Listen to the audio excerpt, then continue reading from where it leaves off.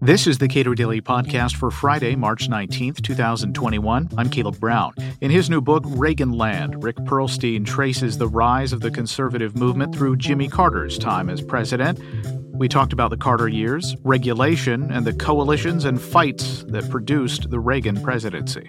Where were conservatives, and more broadly, where was the Republican Party in 1977? What was the sort of general mood and thought about where they were in the world? They were going the way of the Whigs. When I say that the opinion journalists of America entered thumbsucker season, in kind of like August when Congress is out of session, everyone has to kind of write stories about, the meaning of the universe. They were all writing that the Republican Party was in a worse position than had any American party been in over a century. And they were quite specific that the reason was its takeover by the conservative wing. Policy people, economists probably especially, like to look at presidents as just sort of a series of decisions or policy ideas that are separate from whatever circumstances that might have produced them. As if they kind of choose history from a catalog. Right. And so when you look at Jimmy Carter, who's obviously all over this book because it's about his time in office in part, if you're looking at this from a regulatory perspective, in a particular libertarian regulatory perspective, you look at the presidency of Jimmy Carter and you look at that series of decisions, you say, wow, this is right. some pretty interesting, good stuff here. Did he get credit for any of that stuff up through 1980? Not at all. That's not how the conservative movement works. It's good guys and bad guys, and he was a bad guy. So, I remember in my research, I wasn't really old enough, that just for example, when Walter Mondale, ran for president in 1984, Ronald Reagan called him Vice President Malaise, right? Not, the vice president of an administration that, cut hundreds of OSHA regulations, banned new ones. One of the big pollsters, Democratic pollsters at the time, who's still around, Hart, I'm kind of forgetting his first name, said, no relation to the senator, said, if you ask people what they think about the Democratic Party, the answer you get is, the New Deal answers. So they did not manage to break through, just as, Bill Clinton didn't manage to break through when he said the era of big government is over, or, Barack Obama didn't manage to break through. That's kind of not how the game works. Yeah, but you look at, again, that list of decisions. Right. Under the Carter administration, you saw an end of the Civil Aeronautics Board, right? The creation of OIRA and the Office of Management and Budget, deregulation of commercial trucking, rail freight, and last but not least, the legalization of home brewing, which launched... Yes, James Fallow's favorite, yes. Which launched a generation of tinkerers who later became big brewers themselves. He tried to decriminalize marijuana, but unfortunately, his drug policies was found prescribing Quaaludes to White House staffers. So was it in part the fact that Carter was, to the extent that he was bouncing from ideology to ideology, that is, as a matter of practicality of just deciding this thing is an idea that tends to be associated with these people over here, but it will solve our problem. He didn't seem at least even capable of capitalizing on that. Well, he was not a big fan of capitalizing on policy decisions for political reasons in any event. Whenever his, political staffers asked him to start thinking about planning for the 1980 presidential campaign, he would, shoo them away. A line that people have talked about in the book as a favorite, it's definitely a favorite of mine, is from his diary, in which he says, I have to appoint, like 150 new federal judges because they basically, Congress passed a law that he signed reforming the federal bench. And so I don't want to do this. I don't want to be the person to. So, it's almost like he was very anti-political, right? He wanted to always be seen as doing the right thing. James Fallows wrote the famous article, The Passionless Presidency. He always wanted to be seen as a moral person, right? Which kind of meant not taking advantage of things politically. So he would give speeches. I have one way at the back of the book, it's kind of typical stump speech. This was to a group of, Democratic workers in, kind of Essex County, New Jersey, in which he talked about how wonderful the New Deal is and Franklin Roosevelt was, and then bragged about, all his deregulation. So he, didn't exactly kind of create this kind of, straight arrow of a political message. He was always kind of all over the place in the messages. But when it came to, what he believed in and what he thought, his job was as president, deregulation was very close to his heart. And, the reason for that, I think, had a lot to do with, the fact that the way I've described, the kind of Keynesian model failing, the way the Democratic Party, had, in famous formulation, tax, spend, elect, just wasn't working like it used to. I describe it as kind of like a bicycle where the chain is no longer attached. It just didn't seem to be working. Right. In my judgment, this was kind of a one-time problem having to do with, Arab oil shocks and that sort of thing. But, the economy, the rules no longer seem to apply, stagflation. And so the idea that, there was too much government was, something. His closest policy advisor was, this guy, Bert Lance, who ended up also leaving office because of scandal, who was this very conservative Georgia banker.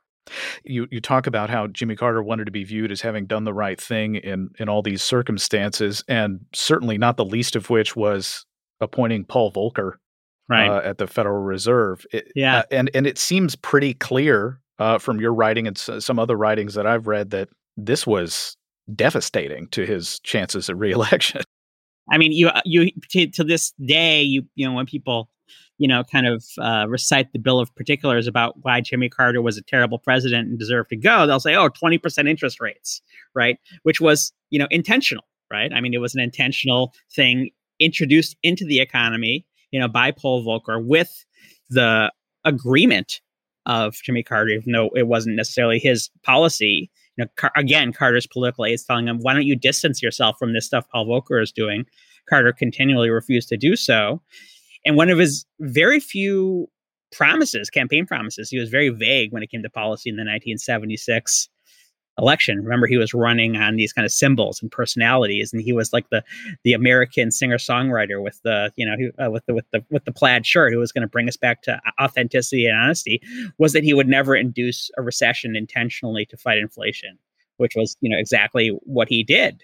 And he loved the idea of sacrifice. That was also very close to his heart. So, on election day, you do have 10% unemployment, 10% inflation, 20% interest rates, and, a terrible, terrible recession, really just crushing industrial jobs in America.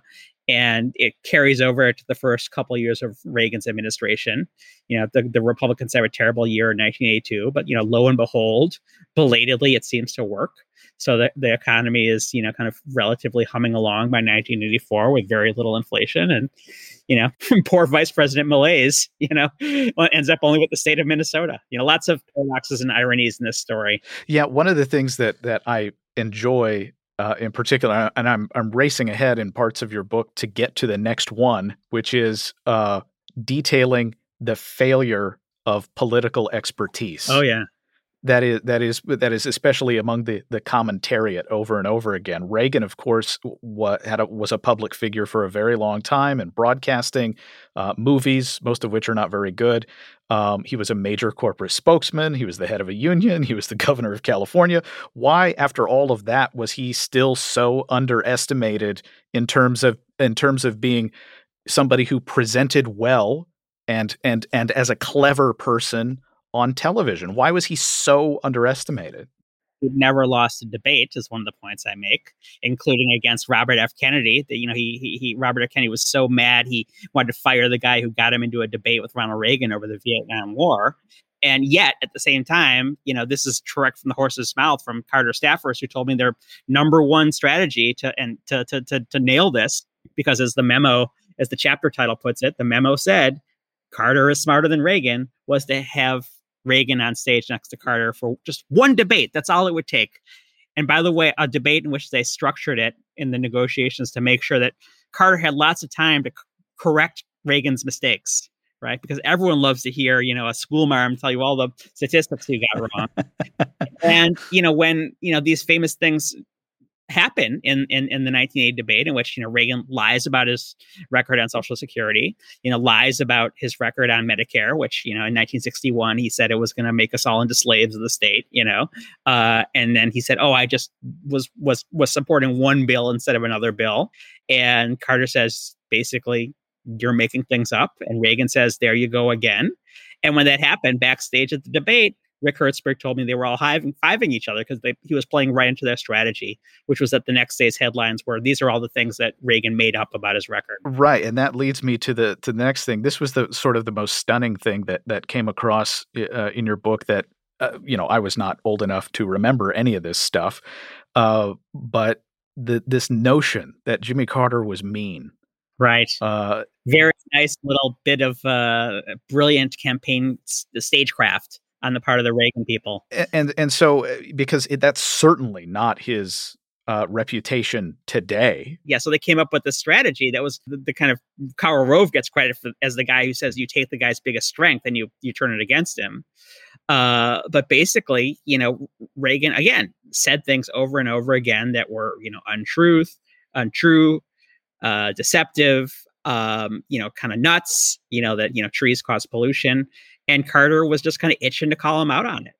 And when he did, the media kind of elevated their role as, kind of referees, called the foul, kind of, you're not allowed to, attack the other. Certainly you can't attack the other candidate by saying he's flirting with racism, right? Which was something Carter did. And they were able to use that to suddenly find Barbara Walters, looking Jimmy Carter in the eye on her interview show and saying, "Can you promise not to be mean?" And they, you can see the memo. We're going to use the meanness issue. And then once reporters are, asking Jimmy Carter why he's being so mean, it's an enormous advantage because it's taking away Carter's, even with the economy tanking, even with, kind of so many evident failures and then America's role in the world, there was at least this idea that he was the gray flannel shirt guy, he was the mustard colored sweater. He was the guy who was going to tell the truth. And the exit polls really show that was no longer the case by election day. So I started this by asking where the Republican Party was in 1977, but where were they in, late 1980? They were in much better shape, right? I mean, not only had they won the presidency in a landslide, and like I said, they went into that debate as a tie. I mean, it's one time in history when a debate clearly caused, a victory. Not only that, a lot of the most powerful House members lost their seats, people in leadership positions. And more importantly, I think, even more impactful than the presidency of Reagan in a lot of ways, you get these new right senators defeating these liberal lions, defeating George McGovern, defeating Frank Church, defeating Birch Bayh, defeating, these kind of heartland liberals, right? So the idea that Idaho had a liberal senator whose, greatest passion was arms control, or that South Dakota elected and reelected this guy who, in the form of George McGovern, was the most liberal senator, a guy who was against the Vietnam War in 1962, right? And suddenly those guys are gone. And you get in their place people who are movement conservatives. Yeah, you look at the maps, the electoral maps of 1976 and 1980, and you wonder how is this the map for these electoral wins?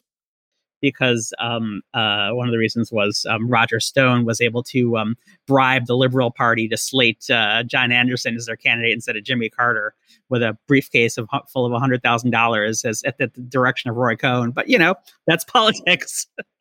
Echoes of today, I suppose. Given the, this time period for the right, mm-hmm. broadly speaking, what are the big lessons that echo to today for you? That conservative policies, libertarian policies remain unpopular among the electorate. I run down the list, of, like the people saying, whatever 62% thought that, the levels of taxation were fine, that sort of thing. And that, politics really in an electoral democracy is about, putting on a good show, and I think the lesson for conservatives is, I don't know. I don't know. I'm not really sure. What do you think?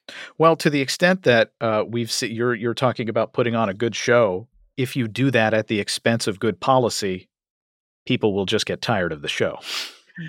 Yeah. And they'll cancel the show. Yeah. Hopefully, but I mean,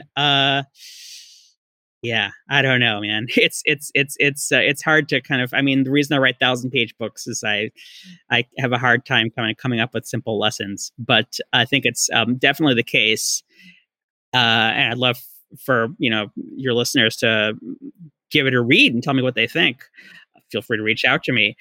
That Reagan's victory was not a mandate for conservative or libertarian public policy. If you look at the numbers, one of my favorite examples even is that it wasn't even the Iran hostages. That people who thought that the Iran hostages were the most important issue favored Carter over Reagan by a ratio of 2-1. So, the things that kind of get enshrined in history as the cliches often don't kind of bear historical scrutiny. Rick Perlstein's latest book is Reaganland. And now to thank a Cato podcast sponsor, Robert Wilson. Thank you for your continued support of the Cato Institute and the Cato podcast. Cato's work promoting individual liberty, limited government, free markets, and peace wouldn't be possible without supporters like you. Robert, again, thank you. Subscribe to the Cato Daily Podcast anywhere you please and follow us on Twitter @Cato Podcast.